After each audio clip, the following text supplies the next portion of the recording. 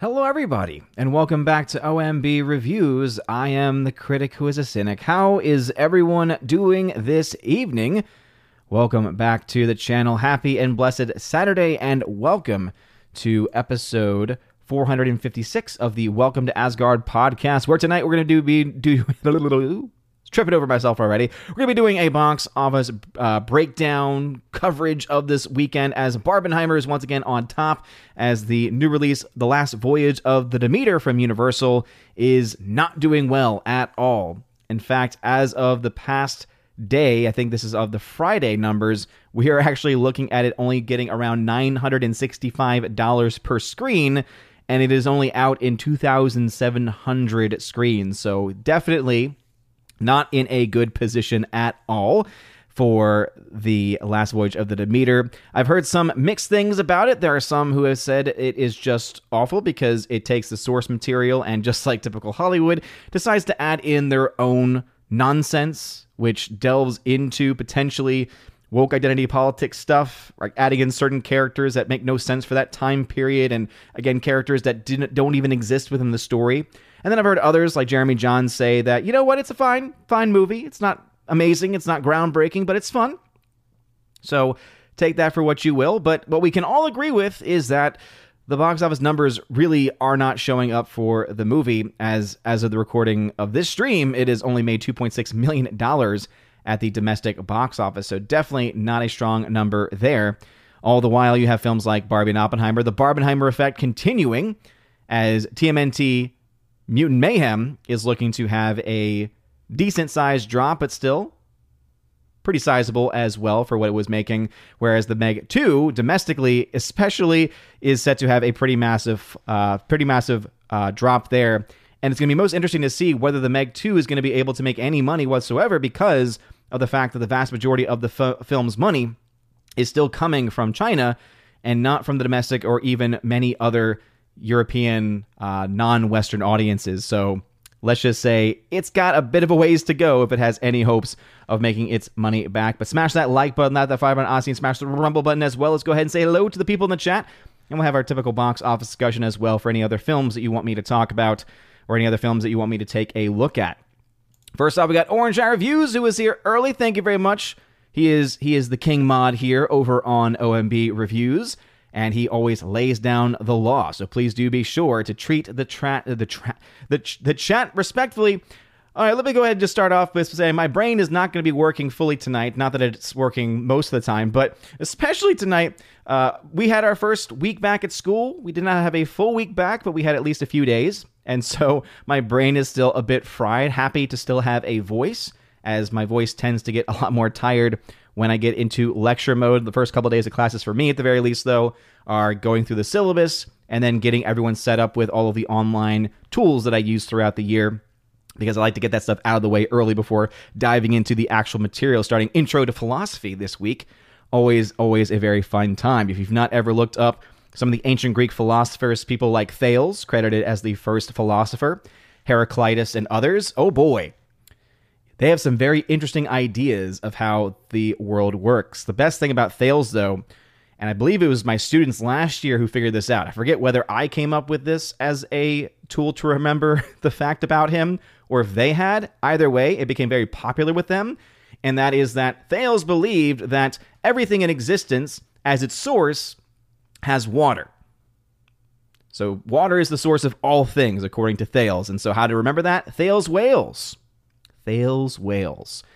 And you know what? Say what you will about it being silly, it works.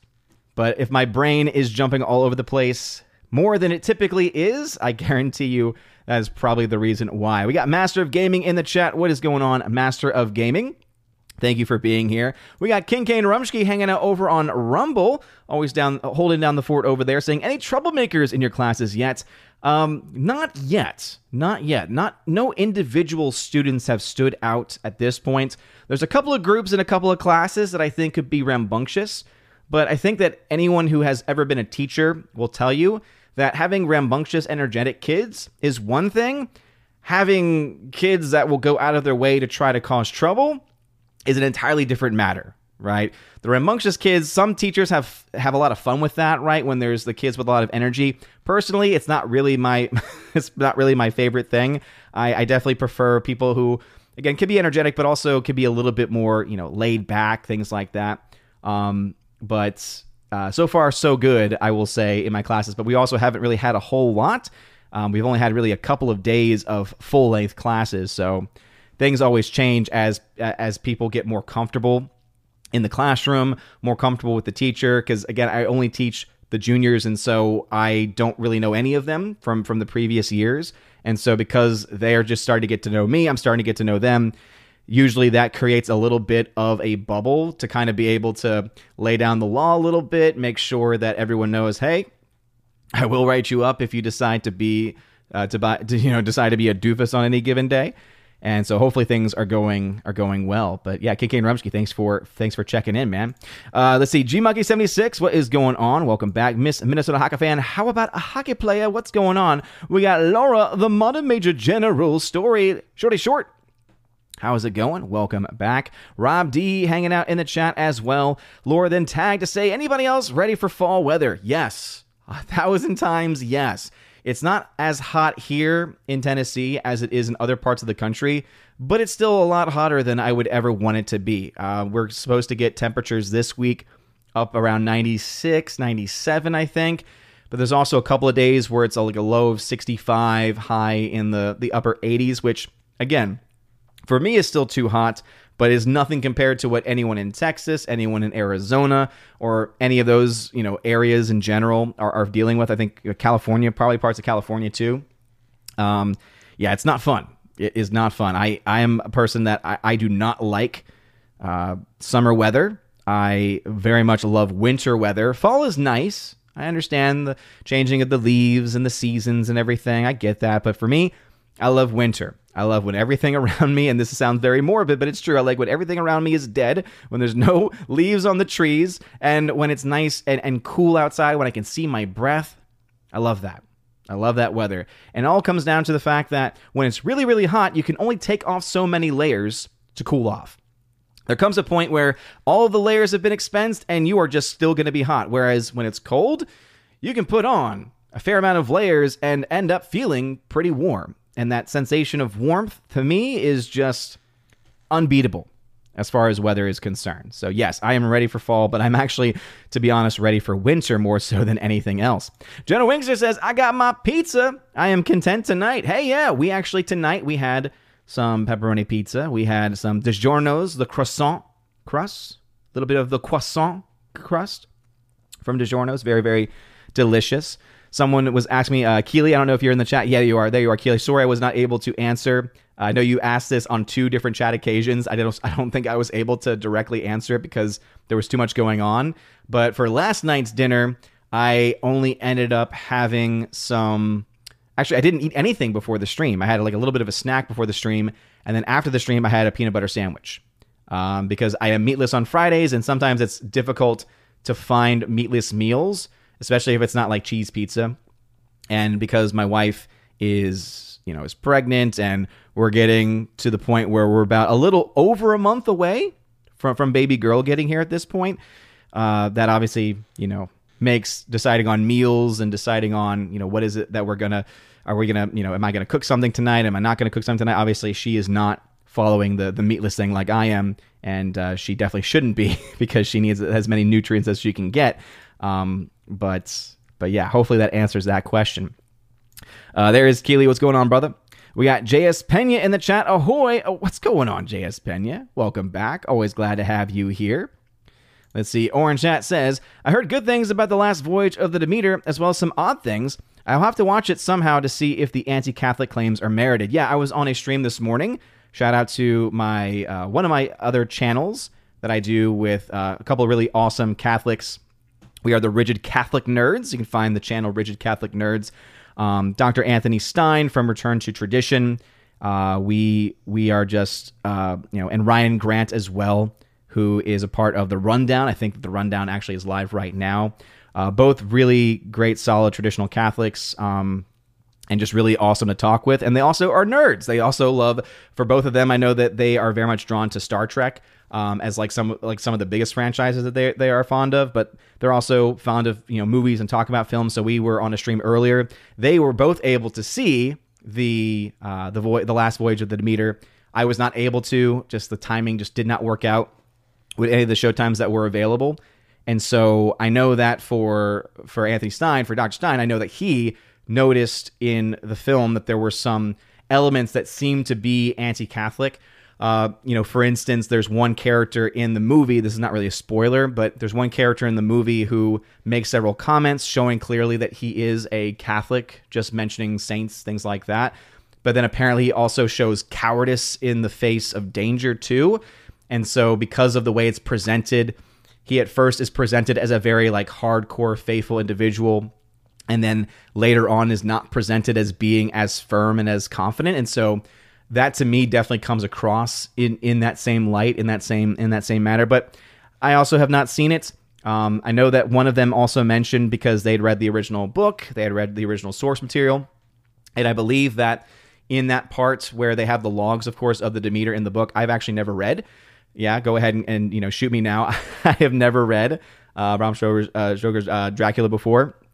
I know that I need to at some point in my life, but it's just I've never been as drawn to those older stories in general. You know, reading is always difficult for me in general, and so I typically do audiobooks, and so I'm much more drawn to you know, I guess less formal ways of writing, I guess you could say. But I know that one of them had mentioned that apparently, and I don't know if this is necessarily true, but I thought that this is what I had heard one of them say, that in the book it's represented that the captain of the ship is also clearly a devout Catholic, because at one point he is praying the rosary, right? He's holding on to his rosary beads. And so the fact that apparently that's not in the movie, that they don't have that aspect of his character being presented, also comes across in that same way. And so it would not surprise me. It didn't seem, based on what I was hearing, that it's like a clear, like, you know, anti-Catholic, like as far as like gung-ho, but there's certain elements that are undermining at the very least certain elements of Christianity and certain elements of the faith. So yeah, definitely let me know though, if you do end up going to see it, what your overall thoughts are about it. Ambrose Chamberpot, what's going on? Welcome back into the chat. We got Just Another Red Shirt, who's a member on the channel. What's going on, Just Another Red Shirt? Thanks for being here. We got Keely Chow. What's going on, dude? He says, how are you? Baby Thor, Lady Frey doing? Baby Thor, he had his first nap in the big boy room. I think I've mentioned this previously as we are preparing for baby girl to get here. Baby girl is going to take over the nursery. It just makes the most sense as far as where we are and where the nursery is and all that stuff. And it was created, the nursery was created not as baby Thor's room, but as just a nursery. And so his new room, his big boy room, was made more so for him, because now we actually know his personality. For a toddler, for a newborn, you don't know anything about them until they're here. So we were able to make his big boy room much more akin to his character, to his personality type. And we didn't know how it was going to go, because we don't have the bed frame yet, but we know he was very excited for it. So we said, hey, do you want to try napping? And he was like, yeah. And so it's just like the mattress with the covers on it, on the ground, and all the other stuff is in there. We're just waiting on the frame to get in. It's just taking forever to ship. And sure enough, you know, he took a little while to fall asleep. It was funny because we have our baby cam set up, and so he was literally not getting out of bed, but was crawling across his bed because he has these stuffed sharks that were also on the ground. And so he made it a point to grab each of these, a couple of them are giant sharks, giant stuffed sharks, to bring into his bed. But it was so funny watching him try to stay inside his bed, but then also get the sharks into the bed. At one point he falls out and doesn't know what to do. And then after that, he got back in and he fell asleep and was asleep for again, we were very proud of him. We did not think that it was going to happen that quickly, that he was going to get used to it. So we're probably going to try to see if he can do what we call the big sleep at night, probably in the next week or so. So that way we can start getting him used to that. But yeah, huge steps. It's crazy how quickly he's growing up. You know, I was mentioning this in my classes because I oftentimes use either, you know, pictures or videos of either the Hounds of Asgard, you know, Willow and River, or of baby Thor as like a mental break, as a, oh, this is cute, or oh, this is funny.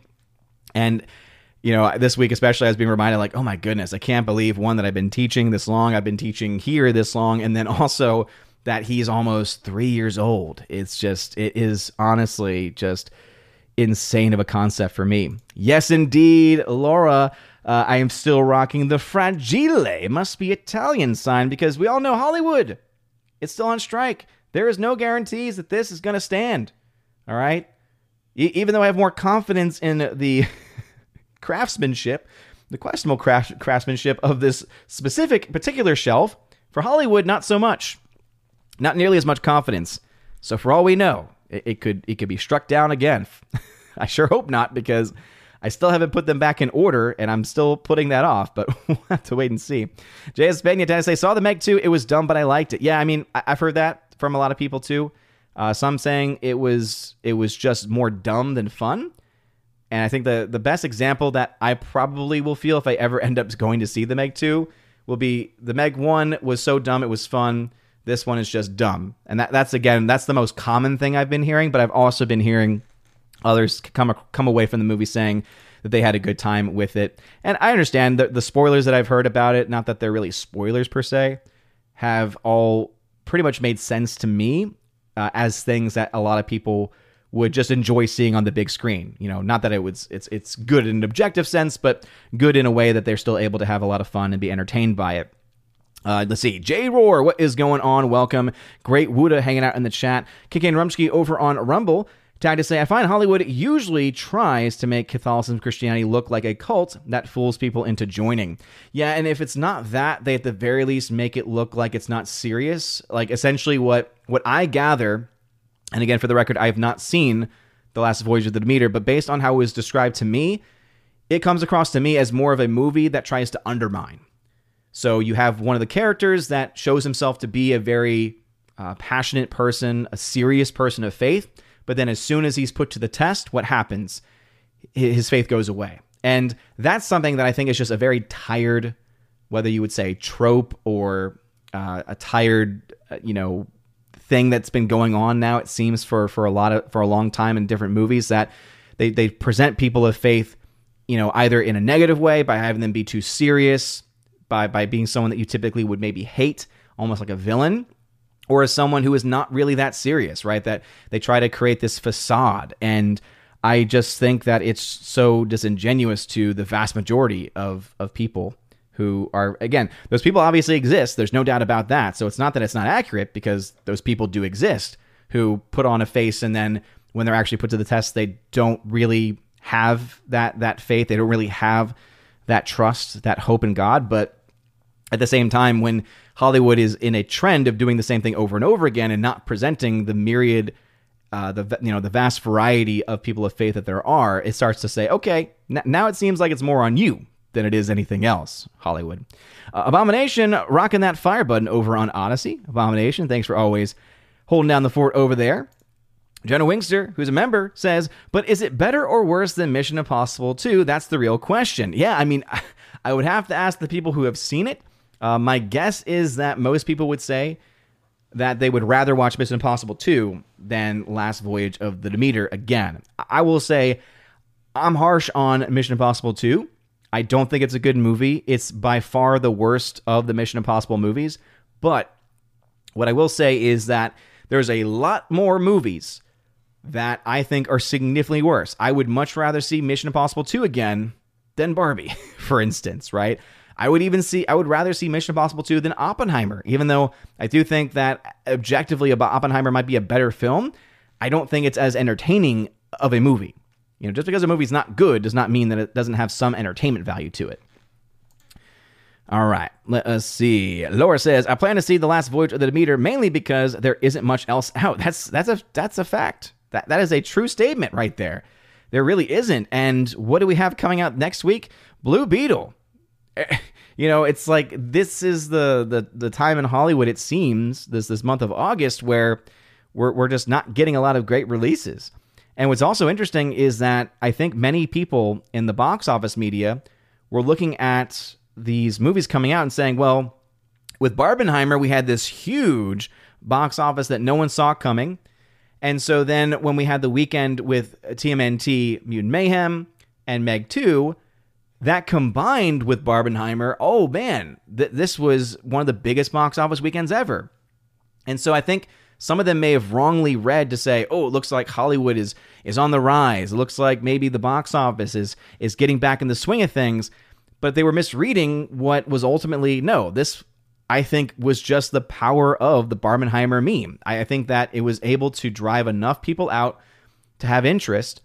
And it wouldn't surprise me if some of that carried over into these other movies.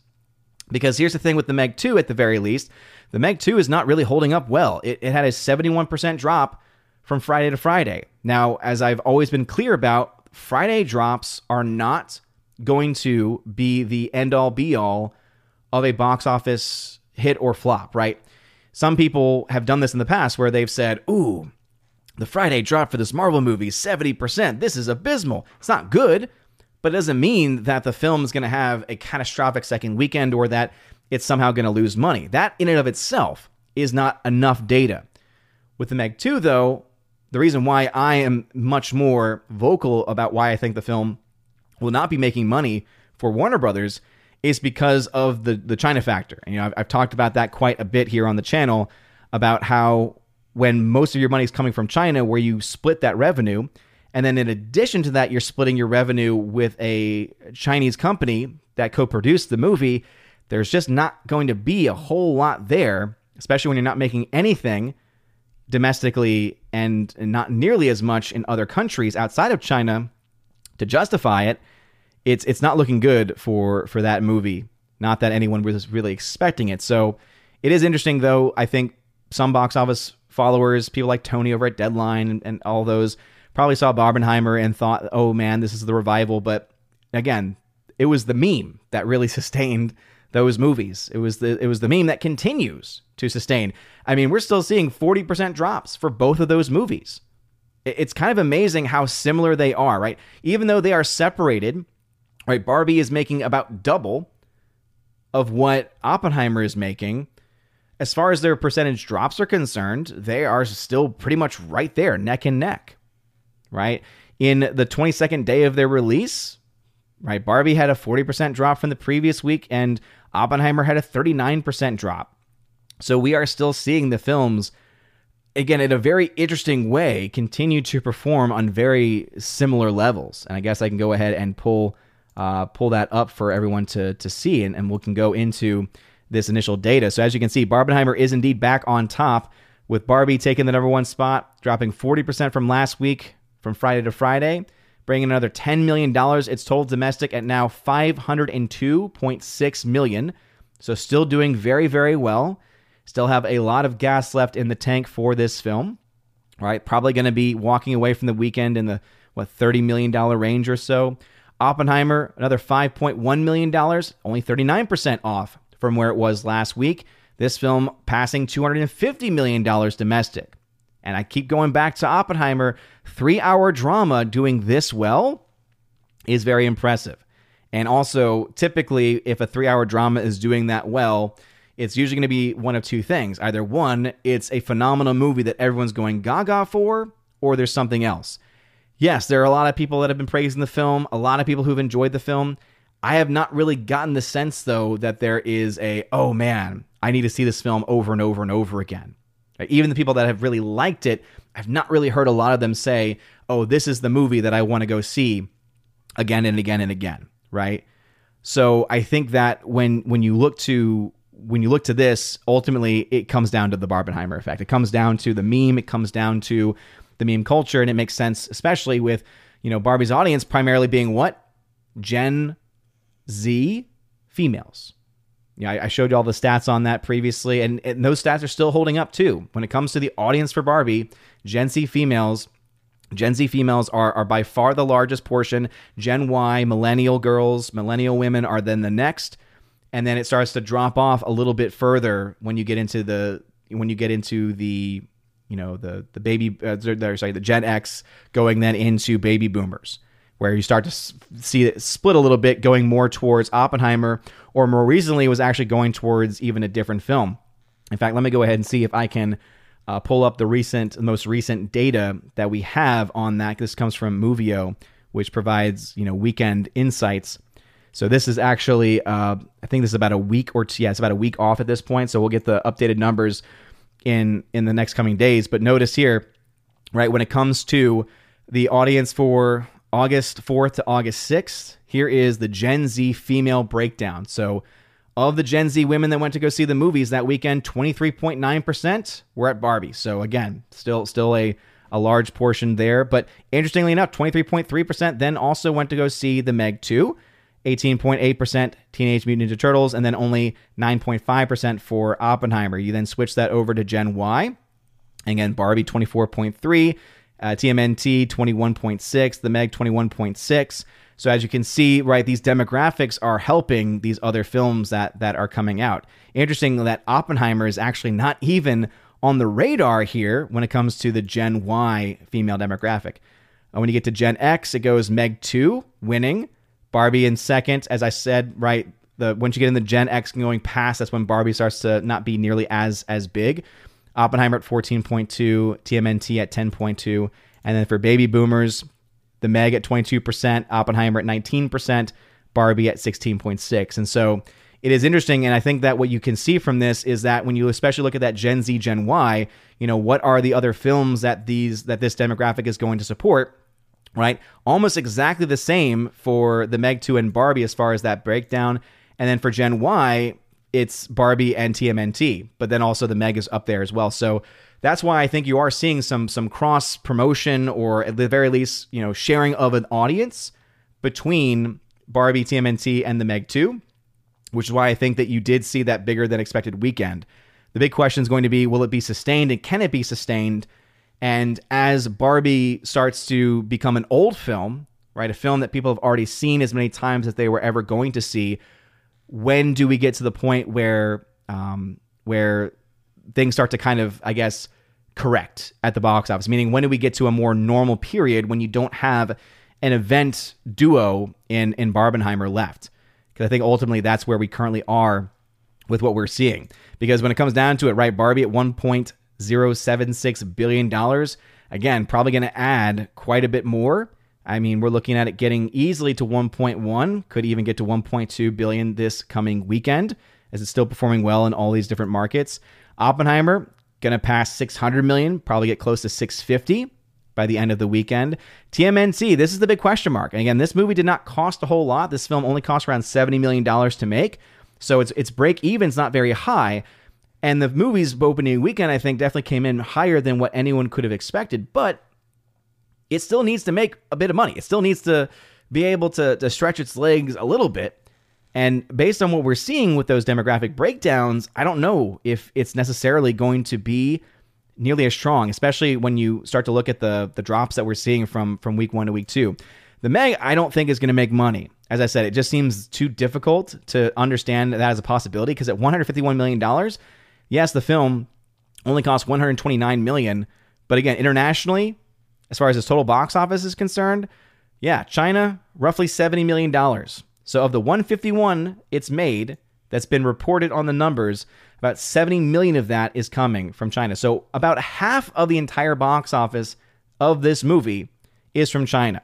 So remember, they're not getting all of that money. And so it's really fool's gold in a lot of ways. It's almost a wash in certain respects. And so if you're looking at every other market and all the rest of the money left, of which you might get, 50, 60% of that box office when everything is calculated, I don't really see how you can get money from that. So yeah, the Meg 2 had a better than expected opening, but it is the kind of movie, and it's making money specifically in the markets that it really shouldn't be making, or rather it's not good for it to be making the money in, because if this had been making an extra 70 million domestic, okay, we would have a different scenario. But that's not what we're seeing right now. Last Voyage of the Demeter at $2.6 million. This film also did not cost a whole lot to make, budget of around $45 million. But at $45 million, we all know, hey, you need to make, $150 million or so to break even? Starting out at 2.6 is not a good thing. Haunted Mansion, as well as we know, we get another box office bomb from Disney. Looking at the chart, again, $45 million, right? According to my metrics, using a 2.5 multiplier, The Last Voyage of the Demeter needs to make roughly $112.5 million to break even. It's only at 2.6 after a couple of days' numbers. It's not looking good. It's definitely not looking good for that. And I think that when it's all said and done, I think that we'll probably see Last Voyage of the Demeter end up being a box office flop as well. I think that the Meg needing to make $322 million, and again, it needs to make $322 on a more conservative end to break even. It's only at, again, 150 or so. Around 150. Vast majority, half of that, I should say, half of that coming from China. So even this number here, I think, is already going to be difficult for it to hit. Add to that how much money at the end of the day will be coming from China more so than anywhere else. That's why hopefully you can see why I think that film will end up likely losing a lot of money for the Meg 2. TMNT is the big question mark because it's around $70 million now. It needs to make 175 to break even on the more conservative side. So it's still possible. It could still do that, especially if it starts to open in other places internationally and starts to see some money there. But it also, let's just say, it would not surprise me to see it lose money. I would not be surprised that when we get the updated numbers tomorrow, when we do our box office breakdown, both here and for Geeks and Gamers, I would not be surprised if that range is either very small gain or a very small loss. So it's not going to be the worst thing in the world for that studio, but it's also not going to be a moneymaker in any way. So even though Barbenheimer has proven itself to be bringing in quite a bit of money for their respective studios, there's really not much else going on, right? Meg 2 is probably going to be a loss. TMNT could be a loss. Obviously Talk to Me has been making some money, but it was such a small budget. If it didn't make any money, that would be pretty bad. Haunted Mansion is going to be a pretty sizable loss. Mission Impossible, as I said, the film has been lagging quite a bit, but I still think that's going to be a pretty sizable loss at the end of the day. I mean, there really aren't a lot of big money makers. There's, as you can see, a lot of red in this column right here. And though there are exceptions, Spider-Verse obviously brought in a lot of money. Insidious 5 brought in money. Obviously, Sound of Freedom bringing in a lot of money too. Other than that, you have mostly large losses and then a few that are just not really in any way, shape, or form on any healthy ground. All the while, of course, though, Tony over at Deadline is going to try to spin a positive narrative in pretty much every way. The Greta Gerwig breaks global U.S. box office records for female director. Okay, Tony. Why Demeter is deep sixing. Oh, Tony. Tony. All right, let's go ahead and jump back into the chat. First off, Kincaid Rumsky over on Rumble says, what would you rather watch, the Meg 2 or Mission Impossible 2? I've not seen the Meg 2, but if I had to either choose to stay home to watch Mission Impossible 2 or Meg 2, go out to the theater to watch Meg 2, I would rather stay at home. I would rather stay at home to to watch Mission Impossible 2. If I had to make that choice. If I had to make that choice. I just saw something in the live chat, and this is something that I've also seen, but it's not something that can be confirmed. So, Master of Gaming, no, Kandahar, as far as the recording right now, as far as what we know, we do not have a budget for Kandahar. If you actually are looking at the data that I know you're looking at, which is saying the movie cost $70 million to make, there is really no site of any credibility saying that it cost that much money to make. So you're talking about sites that are not verified, basically, that cannot actually be trusted. So no, we don't have a budget yet on Kandahar. My guess would be it would still be enough to where it didn't make its money back. But again, the numbers that you're seeing are not valid, or at the very least cannot be trusted. Mr. Roy, what's going on? Welcome back, Mr. Roy. Glad to always have you here. Who else we got? Let's see. Emblazon64, what is going on? A fried Odin. Oh dear. I know, right? Not good. Not good. Let's see. Magnus Magnuson, what's going on? Welcome back. Keely Chow rocking that pizza emote. What's going on? Jonah Wingster, do your students know about the show? No, I don't believe they do. Some of them have been able to find the channel over the years, and typically once one year knows, all the rest know as well because all of them talk. But to my knowledge, none of them have really ever delved too far into like FNT or anything like that. So Gary Banjo says, Worthington, what's going on? says, Odin runs a doofus-free class. You're darn right. You're darn right. I try to always, every year, get a little bit better of giving like that teacher stink eye. If you've ever been in school before, you probably remember at least one teacher that just could look at you and you'd be like, oh, okay, I need to start behaving. I'm just gonna stop where I am right now. I try to make that better every year. And so far it seems like it's been working. So let's see. Laura says, welcome to Pizza Talk. Welcome to Pizza Talk, everybody. I'm JMS. Do you think Blue Beetle is in the next few days will flop? Absolutely. Again, all the numbers that we have at this point that have been mentioned about the film indicate to me that it doesn't really stand a chance. We did get some update. I did think this was a little bit laughable. Box Office Pro did update their numbers. So remember, they had Blue Beetle at like the single digits in certain instances. Notice this jump. It has a 50% increase in their projections. That's quite a bit. And yet, even with that 50% increase, what do you see? A final domestic range of 45 to 87 million. So they suspect domestically it'll make, what, 70 million? That's not going to be enough. That film needs to make quite a bit of money to hit its own break-even point. I don't have it yet in my charting, but I believe it's north of $100 million. So you're looking at, what, $250 to $300 million potentially for it to break even, maybe even more. And if you're only making this domestically, and it's probably not going to be a huge international release, it's not looking good. It's not looking good. And again, I would not be surprised if Box Office Pro's projections here are kind of based on what Tony and the other, so-called box office experts have been using, which is wrongly and incorrectly reading the Barbenheimer effect as being somehow a sign that everything in the box office is starting to move in a positive direction again. I think The Last Voyage of the Meter is a very clear sign. Nope, we are not in a very healthy state right now.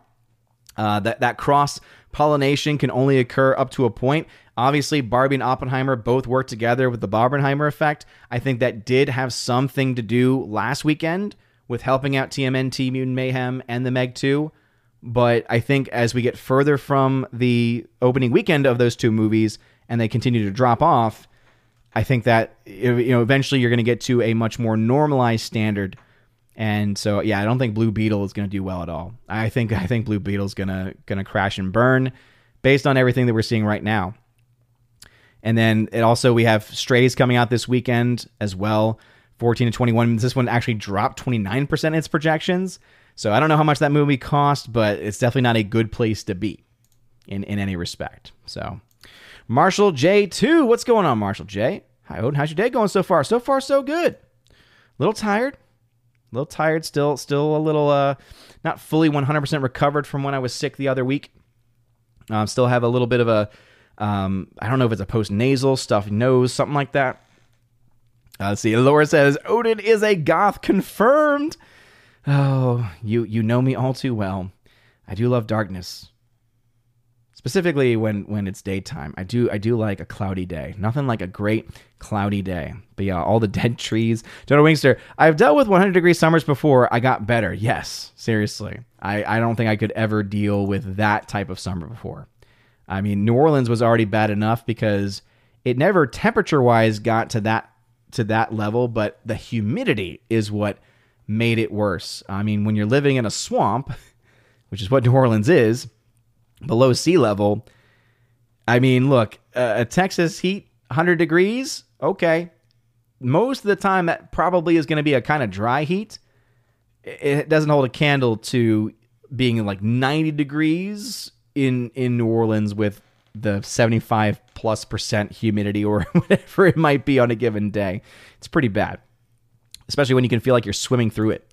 Forever Sci-Fi, what is going on? Miss Minnesota fan says, winter is nice when there's no snow. I guess it's because I don't get enough snow. I love snow. I want more snow here. Orange Eye Reviews, fall and spring are my seasons, death and rebirth and all that. Yeah, I get you, man. I am all winter all the time for me. Kimberly G, what's going on? Says, howdy, everybody. Can't wait for fall. I hate sweating at 7 a.m. every day at work. Yeah, I mean, the other reason why I hate it is because at school, we have air conditioning working, but because people in school, and I don't want to try to throw people under the bus, but let's just say you ladies, whenever the air conditioning is on, there's always the common complaint of, it's too cold, it's freezing. And it's like, to me, I'm like, look, I'm a bigger guy in general. I walk around all my classes, so I end up getting really hot. So I want it to be cold. In fact, if it's cold enough to where I get to wear a jacket, that's perfect. Because again, that sensation of feeling warmed by a jacket and having the layers on is great. I don't know. I would much rather that than have the air conditioning at the right level for only a specific demographic of people. Whereas me, it's like, okay, no, it's because it's not really cold. I'm going to get hot, I'm going to get sweaty, and it's going to be very uncomfortable. And there's not going to be anything I can do about it. At least if it's cold, and if you're cold, you can put a jacket on, throw a blanket on or something. But anyway, yeah, I was sweating a couple days this week, and it was awful. Miss Minotaka fan says, I love fall, cool weather, and pumpkin spice. Yes, pumpkin spice, anything? Absolutely. I'm right there with you with that one. Bruce, what's going on, brother? Peeking through those hands. Sahil, what's going on, brother? We got Emblazing64 tagging to say, is there an Asgardian name for the baby on the way, or will you wait until after it's born? Yeah, we'll have to, I'll probably will announce a name after she's born. Kind of gotta get to know her a little bit, get to know her little personality. But right now, I think we could definitely argue that either a derivative of Freya, like either like Baby Freya or Lady Freya or something like that, or because the Valkyrie, right, the former Valkyrie on the channel, the former mods on the channel, since they are on to other things, and obviously shout out to them, shout out to Steph, and shout out to Tina, who continues to be on the mend. Maybe I could also basically reclaim that name and name her Little Valkyrie or something like that. I don't know. Those seem to be the names that I'm kind of leaning towards, because obviously I can't name her Loki. I mean, that just wouldn't that wouldn't be a good starting point, I think. Let's see. Grumko Tharaka, what's going on? Welcome back. Thank you very much for that super sticker donation. I don't know. Is that a cup of coffee? Is that a cup of coffee I see? Sure, it looks like a cup of coffee, but thank you. Marshall J. Odin, if you have to guess what you think Barbie's box office end of the run box office numbers will be. Yeah, I mean, I typically at this point, after the first 2 weeks, will always go with whatever the charting indicates, because those are historical standards. And the charting indicated that somewhere between $1.1 and $1.5 billion would be a typical run for a movie with its first 2 weeks numbers. So I would say that probably is still holding. We're looking at it getting probably to 1.2 or close to 1.2 billion this weekend. So I think that we're definitely going to see the film get its average at least, which was 1.327 billion. And I think it could definitely get to the 1.4, even 1.5 billion range. It's still holding strong. Again, the fact that its its most recent Friday is at 40%. If it's performing at that level, right, that means that it will perform better than the 50% projection that I had at 1.5, which makes 1.6, 1.7 actually possible. So if it continues to hold like that, and Blue Beetle's not going to be competition, there's really nothing set to come out soon that's going to be any real competition. So I definitely think that it has a lot of potential to reach not only the heights of my charting, but then also could be a chart breaker as well, and could actually do even better than the ceiling that my chart puts on. And again, my charting uses historical data, historical standards, with the vast majority of movies falling in that range, but there's always exceptions, of course. Let us see. Where are we in the chat? Mighty Orbots, what's going on? Hail to you. Yes, indeed, Barbenheimer back on top. Because Barbie, of course, has always been on top. But Oppenheimer, right, that you need two to tango. And in the case of the Barbenheimer meme, you got two things there. Can't have Barbenheimer without both the Barbie and the Oppenheimer. And we know that Oppenheimer took a break from the second place spot last weekend. And at this point, it's looking like it's going to take the spot once again, since the only new film released is The Last Voyage of the Demeter, and it's not doing anything at the box office. TMNT is seeing a pretty standard 50+% drop this weekend, and its opening weekend was good, but not great. So That's not going to be able to match up to the stronghold that we're looking at for Oppenheimer. And then the Meg 2, which took that number 2 spot last weekend, is having a pretty sizable drop. And so because of that, Barbenheimer will be back in that 1-2 spot. I said that it was definitely possible for that to happen this weekend, and it looks like that is going to be the case. Let's see. Over on Rumble, Kincaid Rumsky says, will you be able to handle it if Barbie Mario are two of the top 5 grossing movies of the year? I mean, obviously it's going to upset me in both situations. It's funny because some people I think only know me for my takes on Barbie, but I was pretty harsh on Mario too. I definitely think Mario is the superior movie by a long shot, but I don't think either are great. In the case of Barbie, I think it's bad. In the case of Super Mario, I just think it's mediocre. And I remember in my review, I did say, if you are a hardcore fan of the game, or if you are a fan of just those kinds of movies, then I could see you enjoying it. But to me, it was missing a lot. And my bigger issue was the characters just did not seem to fit. I think that when your voice actors start to make the characters their own, in that the characters are no longer Donkey Kong, right?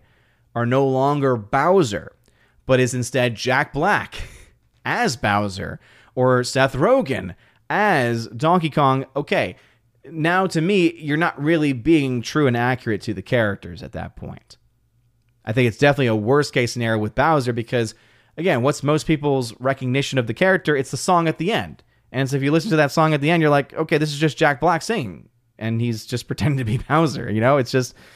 so that's why, again, I understand why people may have enjoyed it, but I just don't understand why people love it and praise it. That I don't get, but it's definitely going to be difficult for me to see those 2 movies at the top of the box office because, one, I think there were significantly better movies that came out this year, and then also, 2, I don't know what that means for what next year holds as far as what are going to be the biggest hits next year. KK and Rumsky then gave the recommendation of The Lady Sif. Could be. Probably have to talk about it with the Lady Freya, of course. Now, we'll say the public YouTube name for Baby Girl is definitely not going to be as contentious as as the actual name. That's still again not like an ugly point of contention, but it's if you've had kids before or people who've had kids, that when it comes to the naming, usually that can cause some controversy / some fighting. We still got 57 people watching over on YouTube, so please smash that like button. Does mean a lot. Thank y'all for choosing to hang out here on your Saturday evening. Let's see. General Wingster, Odin gonna name the girl Loki in real life so he can laugh when she gets bullied. Yeah, sure. Come on, man. I may be cruel, but I'm not that cruel. Let's see. Zane Waters, what's going on, Zane? How's it going? Do you know whatever happened to your Irish Catholic cousin? Wait, do you mean the one I called my Irish sister? Well, it's been a long time since I've even thought about her, but the last time that we had any interaction, she went off the rails crazy, tried doxing me, and I don't really know what's happened since then. So y'all probably know a lot more than I do at this point, but I hope that she got help. And I said that at the time, and I think that she got mad because, I wasn't the only one saying it, but I think that she was going through something, and I think she needed some help, and I hope that she got it. I really do. I hope nothing but the best for her. I'm a person where I don't like having beef. I don't like having tension in most situations, in most cases, especially with people that I either care about or at one point cared about. So, yeah, I hope they got help. All right, let's see. General Wingster says, I live in Waco with my mom, but stayed with my dad in Fort Hood a lot. Interesting. Orange Chat says, The Meg 2 is the second coming of Hollywood. It is a cinematic masterpiece that should get all the awards at the Ravens. Ah, I see what you did there, Orange Chat. You thought you were pulling my chain for a second. Nah, man. I love the sarcasm, and I love when I can pick up on it early. Because sometimes people will say things and it's sarcastic, and it's like, I couldn't. Master of Gaming, I remember when you put Renfield in your most anticipated movies of 2023, and that movie has Dracula. Yeah, and I even think I mentioned it. It was solely because of Nicolas Cage. I was like, oh, a Nicolas Cage Dracula movie? That could be fun. It wasn't the Dracula part that made it fun. It was the Nicolas Cage as Dracula that made it fun. Let's see. Zane says, Hollywood often portrays Christians as hypocrites too. They'll be closeted gay or having an affair or whatever. Yeah, exactly. And typically if you bring up that as a criticism, they'll then, retort with, oh, well, it's true though. People do it. And that's what drives me always crazy about it is, yes, but when that's the only thing or the primary way that you're portraying a certain group, then it starts to make people believe that that is almost universally true. It's just like how there's always the jokes, and I see this on FNT's chat all the time, right? Whenever Catholicism is brought up, the church is brought up, my faith is brought up, there'll be people who will go in there and make some off comment about priests, right? And it's like, okay, one, seriously, if that's the only thing that you have to say is like, well, the priest and kids, it's like, bruh, seriously? Get a life. But also, secondly, it's like, okay, but if that's all you're thinking about, you're missing a pretty big piece of this puzzle. Because, let's not even... Do you want to go into the data about what happens to kids in the public school system? Because if you think what happens in the church is bad, guess what? It's actually even worse in the public school system. It's bad no matter where it is. And that's the thing that Hollywood and the people who buy Hollywood's propaganda, one thing that they can never do, especially in regards to these kinds of topics, is understand nuance and also understand the actual facts and data. It's just... And Hollywood doesn't help. When Hollywood decides to push a specific narrative in almost every single area, and it creates that narrative surrounding these things, it causes damage in the long run. Let's see. General Wingster, I rewatched the 99 Mummy, and it's still a fun ride. Do you like it? Yeah. Oh, yeah. I love Mummy 1, Mummy 2. I know out of context, you're like, Mummy. But yeah, the OG Mummy, Brendan Fraser. Oh, yeah. I love the first two films. First one is better than the second one, but they're both fun. They're both great. I actually even like The Scorpion King. I thought that one was fun. It's not a good movie, but it was fun. But I also love the ride as well. I love that ride. I love the Mummy ride. It's so much fun. But unfortunately, I wish the third one had been a better film. I really do wish they had finished that franchise with something really good. But hey, at least we do have those first two films because they are a ton of fun. Let's see. Abomination over on Odyssey says, in this day and age, if someone were named Loki, people would think they're saying half a sentence. I'm Loki. You're Loki what? That's a good point, Abomination. But they would also think, oh, you must be a fan of the Loki series because there's a female Loki on that show. Not as many because no one really watched it, but there would be some. Rob D. Hello, Odin. Last Voyage of the Demeter. I definitely want to see. Don't think I'm going to end up seeing as many movies this year as last year. Yeah, it's definitely slowed down a bit. Some movies have gotten delayed because of the strikes as well. It'd be interesting to see if any other films get delayed the further that we get into these strikes. But yeah, it's... there's only really a handful.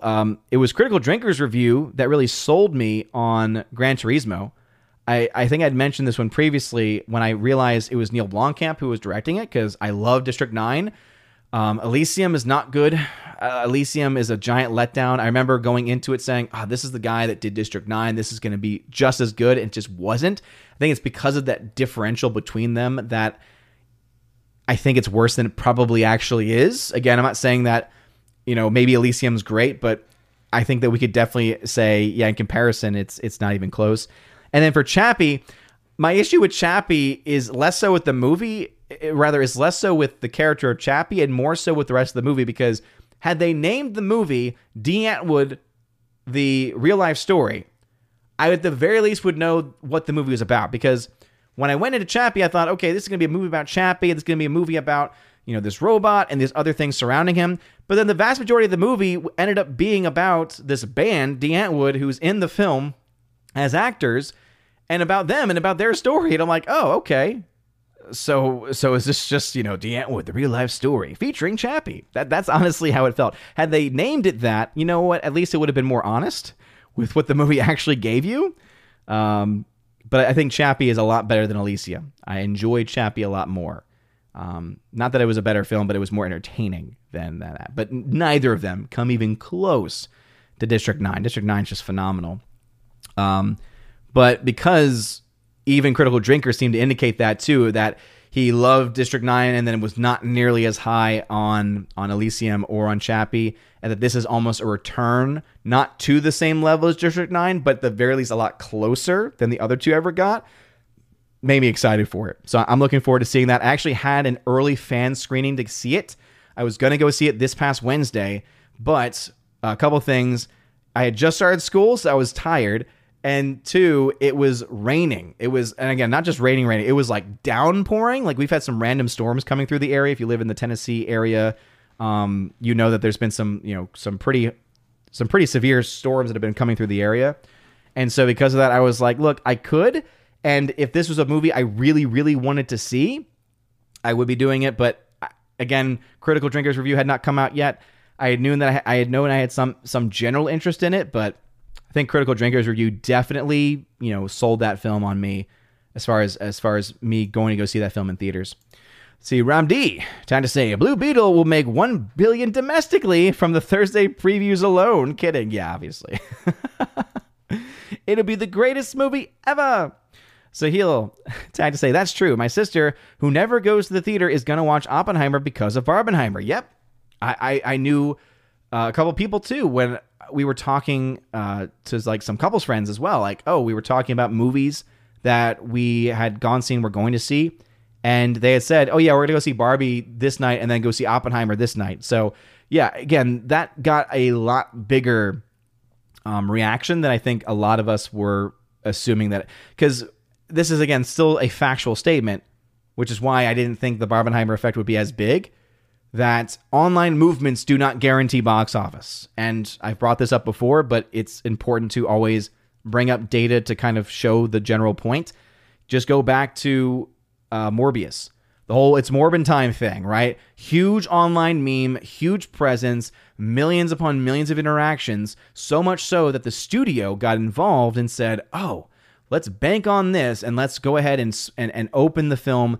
It had already been out for a while, and they were like, let's go ahead and re-release it into even more screens. And guess what? No one went to go see it because online movements do not guarantee ticket sales. Barbenheimer is really the first in a long time to actually promote and to, give a level of hype that actually got delivered upon. In fact, even probably higher than what anyone would have thought. Let's see. Master of Gaming, Strays and Back on the Strip is also coming out the same weekend as Blue Beetle. So I believe Strays is actually coming out this coming weekend. Sorry. Yeah. So yeah, Blue Beetle, Strays, they're all coming out the same weekend as Blue Beetle. But again, Strays is not going to really make a whole lot of money. It is an R-rated comedy of animals talking. I feel like it's been done before. I just don't see that appealing to a lot of people. And then Back on the Strip, Luminosity Entertainment, haven't heard of that, so that they're not even tracking anything there, so that's not going to make anything. The Hill from Briarcliff, probably also not going to do much of anything. So Blue Beetle is going to be the only real wide release doing anything. But because it's being projected to make 20 to 27 million, let's see, this coming weekend, this weekend currently with Barbie. Let me see if I can find the Deadline article. I hate having to kind of try to dive all the way through Tony's nonsense, but he usually does have what they think the film is going to end up making for the weekend. Let's see. Right now, they're looking at it being a $30 million weekend. So it made $10 million on Friday, and so they're projecting 3-day total of $30 million for Barbie, $17.2 million for Oppenheimer, which would be a 43% weekend drop for Barbie and a 39% weekend drop for Oppenheimer. So at $30 million, it's dropping in the 40s. So let's say it drops another 40%. We could see it probably get to still getting around maybe 20 or close to $20 million next weekend. So with the projections coming out for Box Office Pro, looking at the Blue Beetle, yeah, that would... So we could end up seeing Barbie beating out Blue Beetle. So even though we're seeing those strong holds, so it's still going to be in the top 3 at least, talking about Barbie, the fact that Blue Beetle's range is 20 to 27 million, and that is, again, them upping their projections up 50%. And I think some of that's going to be impacted by a false perception of the box office recovering in some way. Yeah, you could still see Barbie coming out number 1 again next weekend, up against a film like Blue Beetle. So yeah, it'll be interesting to see what the Thursday numbers are for Blue Beetle, and if it's going to be able to actually knock Barbie off of that number one spot. We shall see. I don't think it will, but let's see. Sahil says Box Office Mojo has different Friday numbers for Mission Impossible 7. Yeah, I mean, Box Office Mojo is such a weird animal. For instance, we already know that when, I believe it was back when Indiana Jones Dial of Destiny had come out, they were putting out the numbers for the Monday and Tuesday following its opening weekend, even though it was only Sunday. Like, they were putting out numbers that had not even come to fruition yet. And they do that to a certain extent, too, when they do their weekend projections. But you're talking about them making those projections based off of Thursday, Friday, Saturday data, and then early Sunday data. So they're using enough data to make those projections. Box Office Mojo, if they're on Sunday projecting what the Monday and Tuesday will be, there is no way of really predicting that. There's no way of being able to figure that out. So I do not trust Box Office Mojo's numbers almost in any way. Like, the only time I ever trust them is when the numbers have already been released and they are just like finalizing the data. Like, they're usually a little bit more quick to get that data and to get that information out there. But yeah, I do not trust, because the numbers has Mission Impossible making $1.2 million, which is only 34% down from, as I mentioned, it's not high numbers by any means. The film has a long way to go to get anywhere close, and I don't think it's going to happen for it. But as far as percentage goes, it again is still holding 31 days out. It's still holding well. So it's going to pass $500 million worldwide this weekend. That's still nothing close to the 625 plus it needs to make to break even. Again, that's a much more conservative number, my 625. Actually, no, I'm sorry. It's 725. My bad. 725 break even. And that's, again, using a 2.5 multiplier. So, it's still a far cry from that. And I don't think it's going to get anywhere close to that. But yeah, but as far as the main story with Box Office Mojo, yeah, do not take their numbers seriously, especially when it's projecting things. they just really can't be trusted at this point. Chair Relax, what's going on? Welcome back. Yeah, Equalizer 3, yeah, definitely a film I'm looking forward to. I could definitely say that, having now seen both of them. Let's see, Snow Golem 13 over on Odyssey. What's going on? Hail, it's Morbin time. Yeah, the movie was definitely not Morbin, that's for sure. Let's see, King and Rumsky over on Rumble says, I watched the Stargate movie today, Kurt Russell, James Spader. Even though I liked the movie, I think I liked Richard Dean Anderson better in the TV show. Thoughts, comments, concerns? Yeah, I'm trying to remember. I think I did, because I think it was Bruce, maybe? Bruce, did you send me Stargate? Someone sent me Stargate. It was either Bruce or Laura. Typically, it's one of those two. Because I believe I have the Stargate Steelbook, in fact. I think I may have watched that one, and I remember liking it, but it was not a movie that I felt to go back and rewatch again. Maybe I'm thinking of a different movie, though. So let's just say I don't remember enough about Stargate if I had watched it to say anything, and I did not watch the TV show. So you're welcome. I'm sure that was very helpful and beneficial to the question that you were asking. Jerry Mizakowski, so you haven't read classic books like 20,000 Leagues Under the Sea? No, I haven't. I remember seeing it was an older film edition of the 20,000 Leagues Under the Sea. But yeah, I typically don't read a lot of older works, and that's not me trying to say they're not good. It's just the way that my brain works, and having ADD especially has always made reading much more difficult, that I am much more drawn to stories that are a little bit more straightforward. That and nonfiction work for, again, some reason. General Wingster, TMNT hasn't been good for about a decade now. Yeah, I mean, other than what I got from the live action editions. Let's see. Laura says, center your chart columns, you heathen. What do you mean center them? Oh, I see what you mean. I think some of them had been centered at one point in time, but since you asked, I will let's see what I can do. There we go. Oh, it looks a little weird for that one, but I'll allow it. There you go. Hope you're happy. Hope you're happy, Laura. Complaining about that. How dare you? How dare you? How dare you? Father Christopher Miller, hail to you, Father. Says, just returned from our high school freshman's retreat. Guessing there's no stream Tuesday unless it's not a holy day in the traditional calendar. Oh, very, very funny, Father. Now, I still have plans to do a stream then because we have Mass at school that day. So I will be fulfilling the holy day of obligation that it is. The Blessed Assumption. You know what, Father? I'm honestly surprised that the whole Novus Ordo bishops didn't decide just to switch the day and say, you know what, we're just going to do that on Sunday, or we're just going to do it on the next Sunday. You move everything else. Man. That's interesting, though, that y'all have a retreat before school actually starts. Our retreats our retreat program for our school does not start until we're in school. Let's see. Laura says, I watched Lady Bird. I can't wait to get your opinion on that movie. I hated it. I hated it.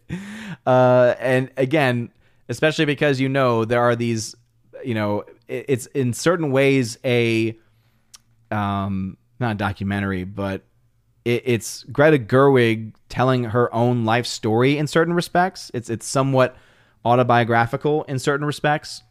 And there's a couple of scenes that to me are just not very classy. So, for instance, at one point, you have these two girls in like the back of a church, and I think they're maybe in the sacristy even, and they have a bag of unconsecrated. So at least they did that much, but it's unconsecrated host, and they're snacking on them. And like, there's things like that in the film that to me, I was just like, no. General Wingster, I declare Greta isn't even a real woman. Oh, which Greta? That's the real question. Because now there's two Gretas that are in the mainstream. Father says, somehow my students discovered my channel last year. Don't know how.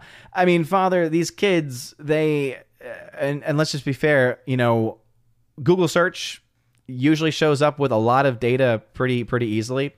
I know that for me, one of the issues that can come up is if any other class has ever discovered information before because they talk, or even they share a couple of things, it becomes that much more easier to find. He then says, the stink eye for Father is that he's grinning at the student and not saying a word. Yeah, I wouldn't do the grinning thing. That just, to me, would be creepy. I'd much rather have like the dark, than the almost horror film. I don't know. The horror film smile is just a little too much for me. JKX76, what's going on, brother? Says, I hope it fails. Talking about there about Blue Beetle. Yep, I agree.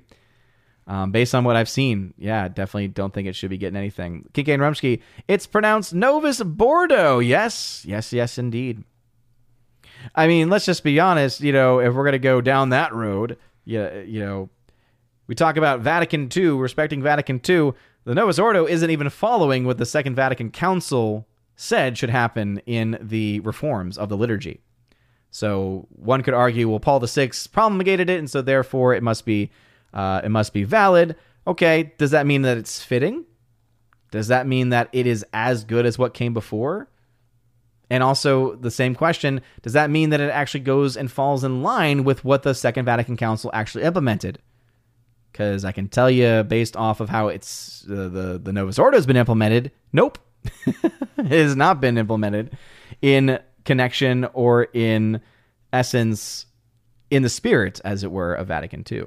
As Latin is almost nowhere to be found in the vast majority of liturgies. Not even to mention things like communion on the hand being well overdone, Ad Orientem being all but abandoned, etc.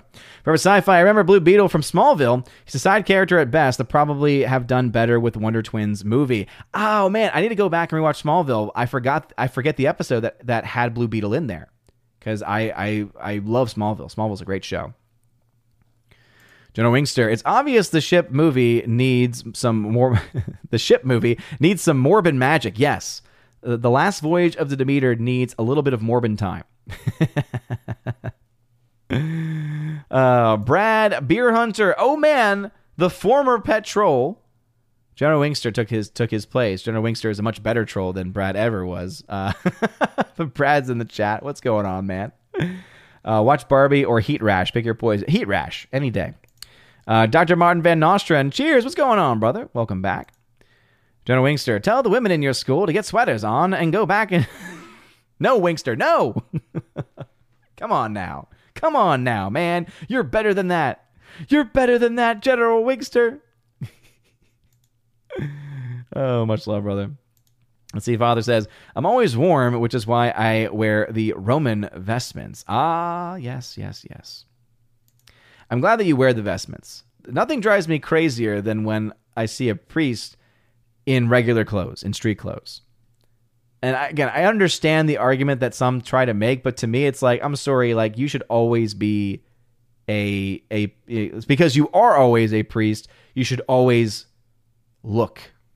And it comes down to, if you're going out in public to do something that is not a part of your priestly ministry, I think that enough people in the world have so many issues that to not give them the opportunity to see that a priest is available to them, that I have a problem with. So, anyway.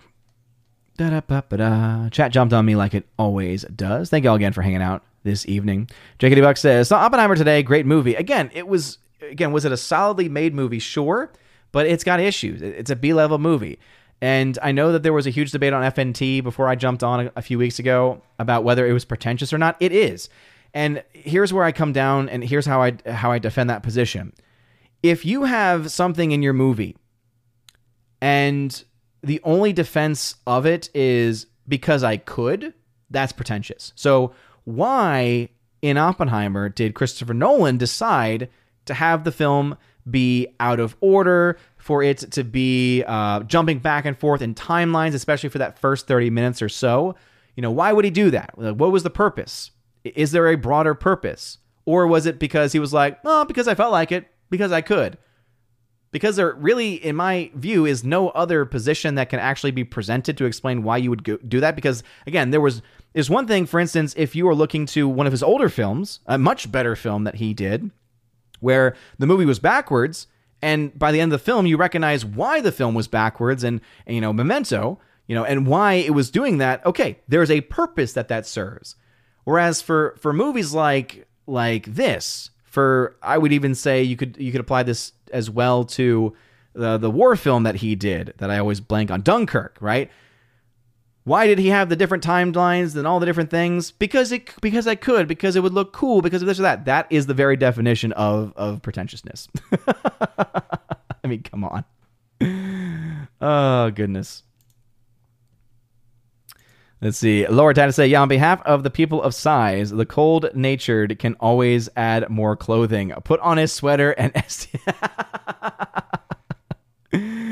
Oh, man. Laura, thank you for adding that context, because in the live chat, I thought, what did I say? What did I say that's made you so upset that you need saving? And now, because of the context you provided, when I get to it and highlight it, I know exactly what I'm going to do. Fox One, what's going on? I am Jamie S. says, believe it or not, I have not swam or even went camping this summer. The summer has gone too fast. I know, it really did go by way, way too fast. And I did not get nearly as much done as I wanted. I didn't make as many rosaries as I hoped I would. I didn't watch all of Babylon 5 like I hoped I would. I watched a lot of it. Again, I'm starting season 4, but I should have been able to finish all of it with the time that I had. And I definitely did not do as much reading as I wish I had as well. See, Orange Hat says, I think a good derivative would be Frigga, pronounced Frigga, or just call her Sif. She will no doubt be a strong-willed child. Oh, yes. if my wife's pregnancy has been any indication of her personality, yes. Baby Thor, he would make himself and his presence known like a typical child does. Baby girl, let's just say, like, she's been swimming. Like, there's been days where it's like, my wife has been like, what in the heck are you doing in there, baby girl? Like, it's been bad. Rob D, the fact that Blue Beetle is a modern live-action DC film guarantees it will flop. That's actually a good point. That is a fair point. And also, because Snow Golem, I saw he mentioned a little bit Babylon 5. It's a long run to catch up on. Yeah, but I mean, I was able to watch all of DS9 last summer, so I knew it was possible. And again, I just got distracted by other things, was watching other things in addition to that as well. But because you mentioned Babylon 5, I almost think it might be a good thing that I didn't watch all of it because it's finally getting released on Blu-ray. It's getting released in December on Blu-ray. I'm going to see if the price goes down a little bit. I know it's currently, quote, on sale. I think the full price is like closer to $140. Right now it's on sale for $100. Again, I know at some point it will be dropping down much lower than that. But obviously I do plan on getting it on Blu-ray because I do think it's a good series. I know my wife loves it as well, and right now all we have is a borrowed DVD copy and the digital versions that we have from the streaming services that it's on. But General Wingster, I found Barbie more entertaining than Mario. Oh boy, General Wingster. How dare you? How dare you? Brad says, if you put your beard on your head, is it still a wig? Yes, it would still be a wig at that point. General Wingster, it means that general audiences are dumb, Odin. Yeah, this is true. This is definitely true. Awesome one. Great salty show. Oh, thank you. Yeah, the Salty Saturday morning podcast this morning was a lot of fun. Jakety Bug, Odwina, like Edwina, but Odin instead of Edwin. Sounds good. Edwina? I don't know. Odinrella from Awesome One. General Wingster, Odin, name her Bella after the greatest heroine protagonist ever. No, never, ever going to happen. And it's so sad, too, because the name Bella, by its very nature, its definition, is such a beautiful name. And it's been forever tainted because of Twilight. Gosh. It ruins so many things in this world. JD Buck says, I named my daughter Mary after Mary Magdalene. It was very important. It was for a very important reason. Oh, yeah. Absolutely, JD Buck.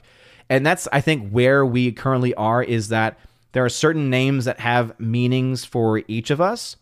And so we're trying to find the best way to balance that out by also making sure that she doesn't have a ridiculous...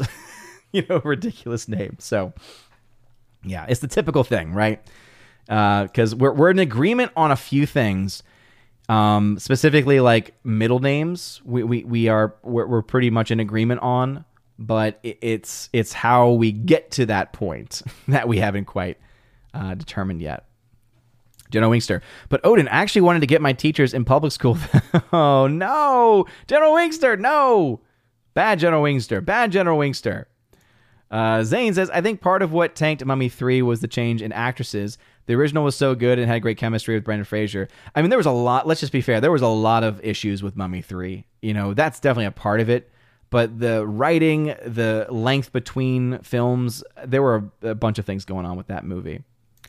General Wingster, but Elysium had Matt Damon. Oh, man. Yeah, not having Rachel Weisz is definitely always a bad decision in a general sense. Great Wuda, to say, Chris Gore enjoyed the Gran Turismo film too. Yeah, again, having also his word in there definitely also picks that up a bit for me too. They call me Mr. Williams. What's going on, brother? Welcome back. Welcome back. See, Rob D. say, watch Blue Beetle's losses will offset all of Barbie's profits. Yeah, I mean, I can definitely say that won't happen because Blue Beetle does not cost nearly as much as The Flash or as a lot of the other films from Warner Brothers this year. So it's going to be a financial loss, but it's definitely not going to be the biggest loss that they've seen this year. And none of it's going to touch the losses that Disney is seeing for not only all of their movies, with the exception of Guardians 3, but the $400 million likely loss of Dial of Destiny. People need to remember this, right? When it comes to Dial of Destiny, the reported budget was $300 million. And yet many in the media have already said this film probably cost much higher than $400 million. Because we already know that this is a standard where they spend more than the projections, and Doctor Strange was, again, proof of that this year. We found out it cost $100 million versus what it actually was reported to have cost. So when you start to get next year, when we get those tax returns or tax reports about how much they spent on Dial of Destiny from the UK, I think we're going to see it north of $400 million.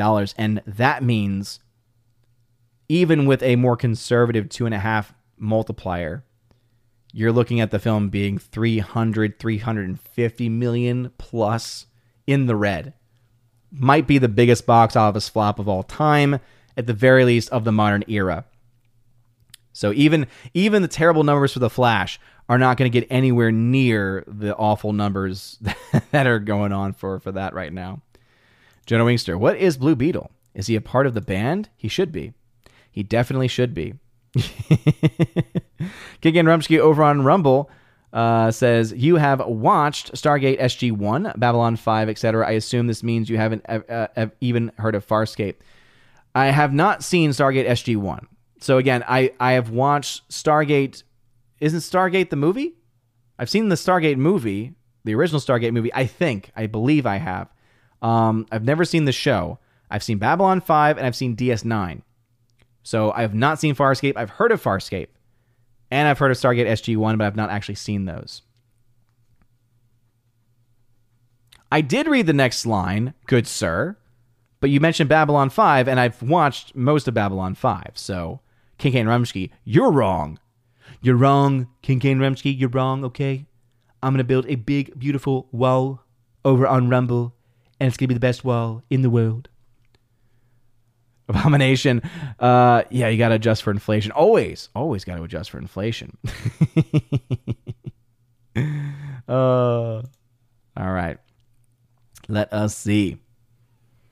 Jake Buck says, I've seen Oppenheimer, and then I'll watch Dune Part 2. Then I'm done for the year. No Dial of Doofery for me. Hey, I don't blame you, dude. I would definitely say, though, again, I haven't seen it. I can just take the word of the critical drinker himself.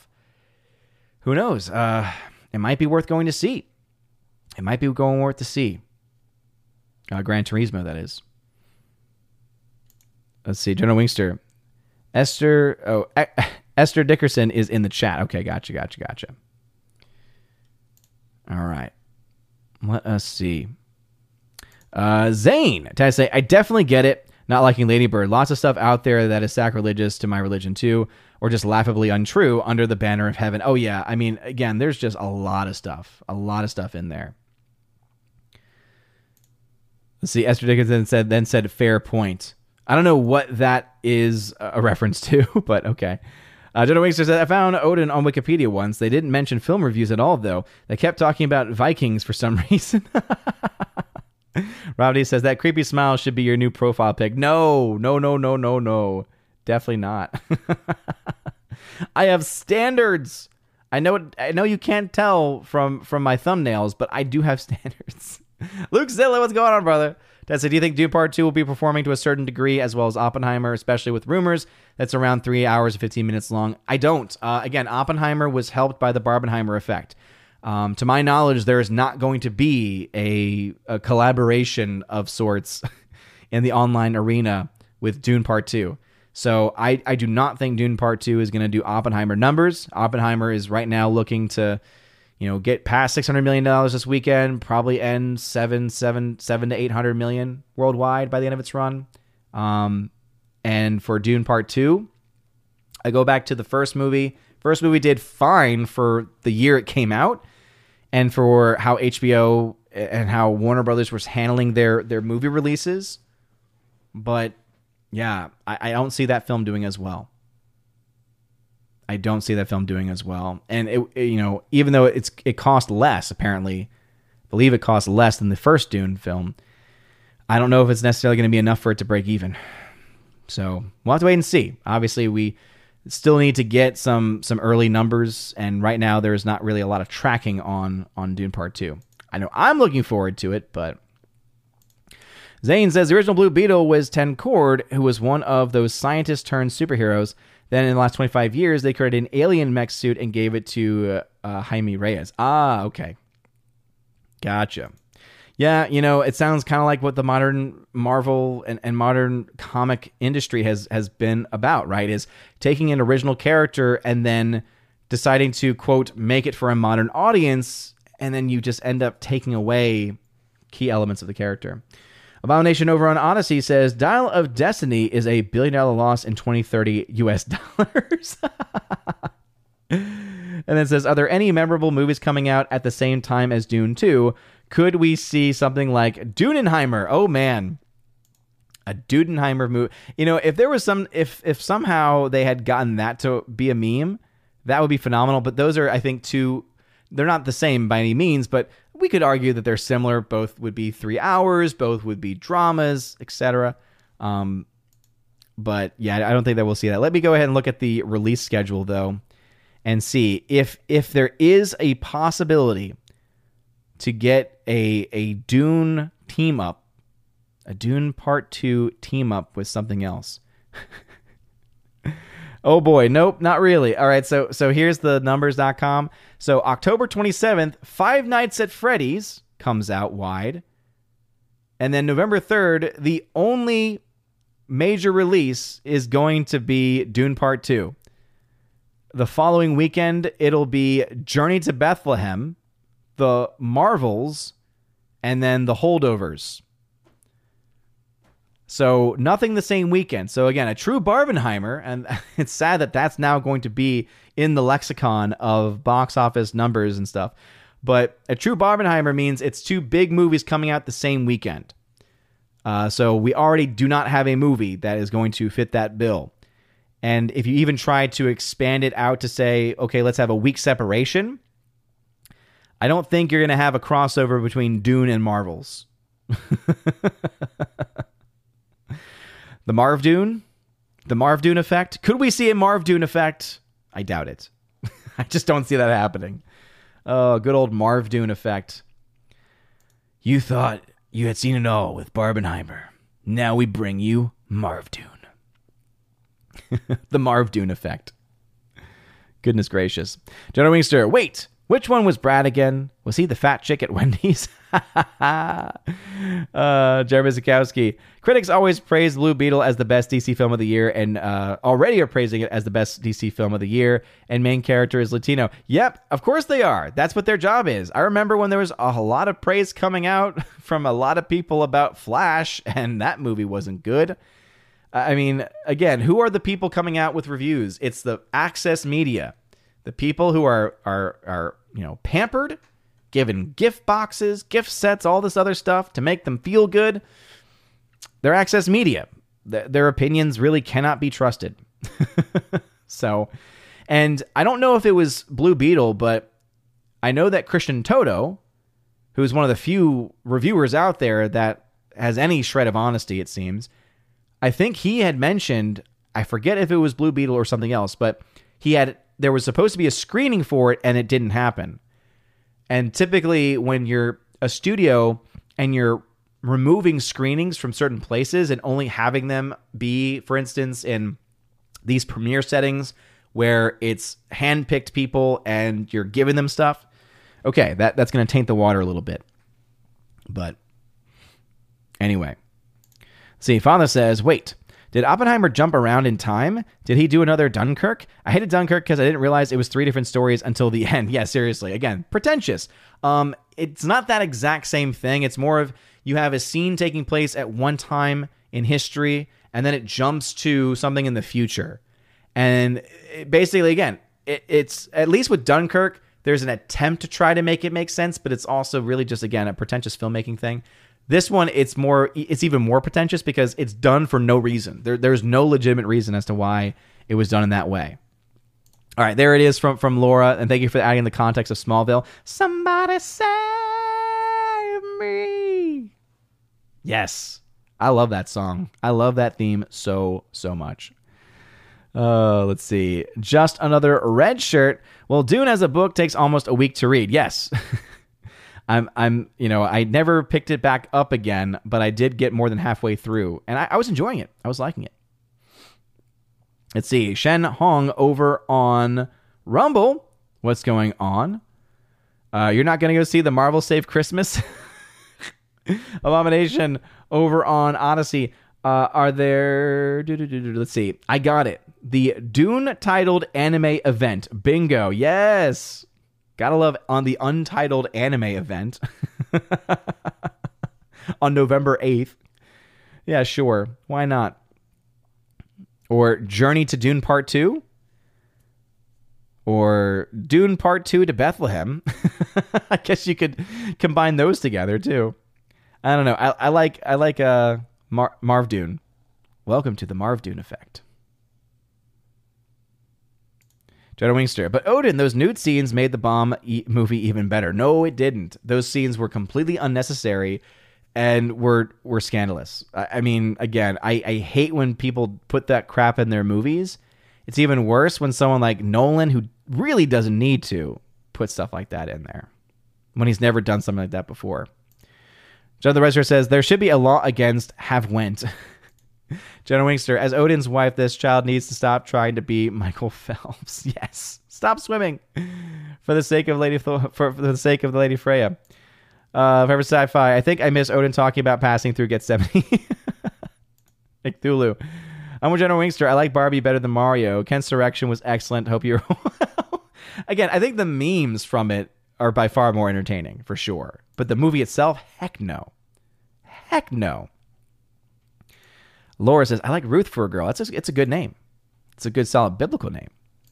Father says, when I hear Bella, I think of the pro-life movie. Yeah, but most people don't, unfortunately.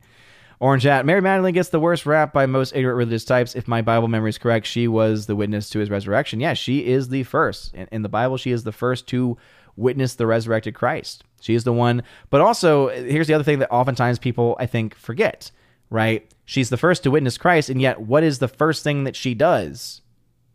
She goes and gets Peter. She goes and gets the apostles to tell them, but primarily she gets Peter. Esther Dickerson, man, Twilight was way overrated. Big time. Big time. Miss Minnesota fan, I share my middle name with most of America. Oh, interesting. Interesting. All right, we are right at the end of time, so I'm going to try to read as many of these last comments as I can. Let's see, Abomination over on Odyssey. If someone made a movie about the stunt jumper guy, him, Evil Knievel, yes. Now that, if there was an Evil Knievel movie coming out the same weekend as Dune, yes, you could do Evil Knievel Part 2. Now that would be great. Let's see. Laura says, I'm pretending to type so my mother-in-law will leave me alone. No, Laura. Oh, no. Oh, that almost kind of reminds me, Laura, because baby Thor has been on a kick. He's obsessed with WALL-E and A Bug's Life right now. And so we love those movies. They're great. But then sometimes you're like, okay, I need a bit of a break. So we were able to get him to watch Coco today. And oh, man, Coco makes me cry. Because there's a point where Miguel, the character of Miguel, is playing to his, what is it to him? Is it his Aunt Coco? Mama Coco is the name in the movie. Like, Mama Coco. And Mama Coco is suffering from some form of like dementia and stuff. And he starts playing this beautiful song, Remember Me, and she starts recognizing it. Oh, my mama, we lost her to Alzheimer's, and so I know what it's like to go through having a family member, especially a close family member, go through something like that. So man, Coco hit me right in the feels today, though. Let's see, Caron Nebier, what's going on? Yeah, I've heard good things about Farscape. There's a lot of other things that I need to watch, though. Fight! Do. Fear FEMA, what is going on? Jakey Buck, I never watched SG-1, Nat Babylon 5, nor much of DS9. I guess there's no reason not to watch them now. DS9's great.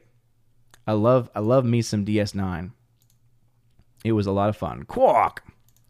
Zane, a collaboration between Dune 2 and the Marvels. The Duvals. Ooh, the Duvals. Okay.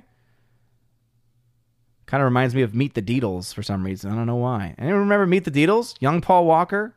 Silly movie. Cthulhu, I'm hoping for the Dune Musketeers. Now, wouldn't that be something?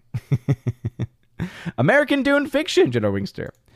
Let's see. Zane says, the theme for Smallville was great. Good show. Excellent era of television. Agreed. Went on way too long, but it was phenomenal. Marvin the Atradian. Jacob76. Dune Trek 2, The Wrath of Dune. There it is. And then you would just have Dune Trek 2.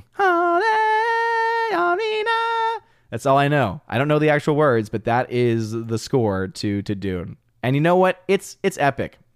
It's annoying, but it's also epic. Jacob Buck, Dune is a great book. My little sis and I read it together and loved it. Then we both read Dune Messiah and hated it because Paul turned into a Richard head. But now I understand that was the point. Gotcha. Yeah, I was enjoying the first one. I definitely plan to pick it back up again at some point. Zane says, Coco's the only film that can make me sob, not cry, sob. I could see that scene with no context and start. Yes. I mean, especially if you've ever had a connection, like if you've ever had that experience before in your life, you're like, oh, it just gets to you. But I would say the one film that made me sob, and I have never seen it since, and I will never see it again, and it's because I'm a dog person. As you all know, I love my hounds. And it was Marley and Me. And the reason why I think is because I went into the film, the marketing made it seem like it would be this fun, you get to see the puppy grow up, it's so cute. And then it drops you this just so sad ending where you're watching this guy say goodbye to his dog on a table. And it's just even saying that, I'm like, no. Oh, that one made me ugly cry. Yeah, Snow Golem Up also is phenomenal. And Up still has, it doesn't make me cry, but I get goosebumps every time the scene happens where you find out something about Ellie and kids. Like, oh, that gets me. And of course, like once she passes, but that's one of the things where it's like, it's sad, but it's a part of life. The other one is something that it doesn't impact a lot of people, but it does impact some. And so that's why it's that even, it's just, there's that realness to it, you know? Esther Jenkins says, Finding Dory made me cry. It was way too sad. I thought it was okay as a movie. I just don't think it was really necessary. But yeah. Father Christopher Miller, Marley and Me, I thought it might be John Wick. No. And then Kicking Rumsey says, between Farscape, Babylon 5, Stargate, SG1, DS9 could be the least. It could be the least of the bunch, like the least good of the bunch. I don't know. I like DS9 more than Babylon 5. I think I like Babylon 5, but DS9 has much better characters, I think. And I like Babylon 5, so I wouldn't agree with you there. Anyway, we are well over time tonight, everybody, but I just wanted to make sure to get into as many comments as I could. This has been a ton of fun. Always great talking movies, talking box office with y'all. One thing I would love to do, and shout out to RK Appo, shout out to Ryan Kinnell. Ryan Kinnell. I always love pronouncing his name in different ways. But RK Outpost, he, on his most recent stream, and he recently uploaded it to his second channel, RK Outpost Live, and he was asked about his thoughts on a specific Pixar movie, and he ended up just giving like quick reviews of all of the Pixar films ever made. I kind of want to start doing something like that, like not with Pixar necessarily, but with like franchises. Like try to give. The issue that I have is I'm always such a. I actually used an app the other day to turn my videos into text, to transcribe my videos.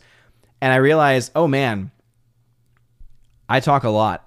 I fit a lot of words into a very specific period of time.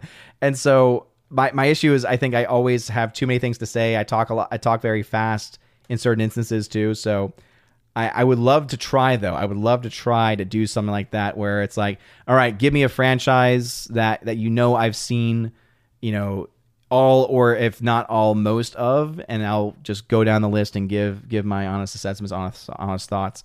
I think that could be fun. I think that could be a lot of fun. So King and Rumsey says, what the excommunicado? No, I stand by my DS9 comment. Abomination, your review of all the Land Before Time movies? Go. Okay, yeah. I don't have the time to do it now, but in the future, absolutely, Abomination. So you hold that thought, all right? You hold that thought. Zane says, you definitely can be very Ben Shapiro in speech swiftness. Thank you. Yes, I take that as a compliment. And I'm a person that when I did listen to him more often, I would listen to him, I would listen on like 1.25, sometimes 1.5 speed. But oh boy, I couldn't, if I was doing something else, I had to switch it to something because that's really, really fast. If you heard him speak, you know, oh boy, yeah, you can't really speed that up and still understand it completely. But anyway, with all of that being said, this has been a ton of fun as always. As far as upcoming events, Box Office Breakdown tomorrow, so stay tuned for that. Usually I get that recorded and uploaded around 2 p.m. Eastern time, depending on how things go. I always record my Geeks and Gamers one first, so I can do a much fuller breakdown for OMB reviews, so be on the lookout for that. Stream on Tuesday, still planning on doing the Tuesday 7 p.m. stream. And then, of course, Friday Night Tights, Saturday evening stream, Salty Saturday podcast at 1 p.m. Eastern time every Saturday. A regular over there. The only exceptions will be now that we're in school. I'm going to try to schedule my Chosen Valhalla stream, and it'll probably have to be on a Saturday between that 1 to 3 time slot. So there might be one Saturday that I'm not on the Salty podcast stream because of that. We'll see what's going on with my Chosen this month, and I'll try and get with y'all in the next coming days. Again, sorry, things get crazy when the school year gets started. So again, thank y'all for that. I have not done a giveaway yet, Zane. I have not given away the Pee-wee's Playhouse Christmas special yet. I do plan on doing that on a stream. This stream it was a lot busier than I thought it was going to be. I was actually originally going to be doing the giveaway tonight, but I am well over time. So anyway, thank you all very much for being here. Your average patron nerd, thank you for the $1.99 super sticker. Thumbs up, man. I appreciate that. Thank you, good sir. You're awesome. Thank you to you and to Grumcall Tharaka as well. You guys are great. And shout out to the mods, of course, to Orange Chat Reviews, and to Laura, the Modern Major General Story. And you'll notice I do have an updated shout-outs video, but the verbal shout-outs are actually the ones from July.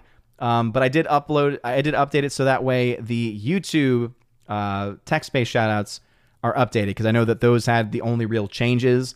The other ones, I think people may have gone away, but as far as new people, everyone should be covered in this. So I'm going to try to get a proper August one out. I do have this listed as a temporary one, but just in case you're wondering why it seems similar when we get to the verbal shoutouts, it is still technically the one from July. So again, I apologize for that, but at least I was able to get some of it updated. But with all that being said, you guys are all amazing and beautiful people. Hope you have a wonderful rest of your evening. And as always, God bless.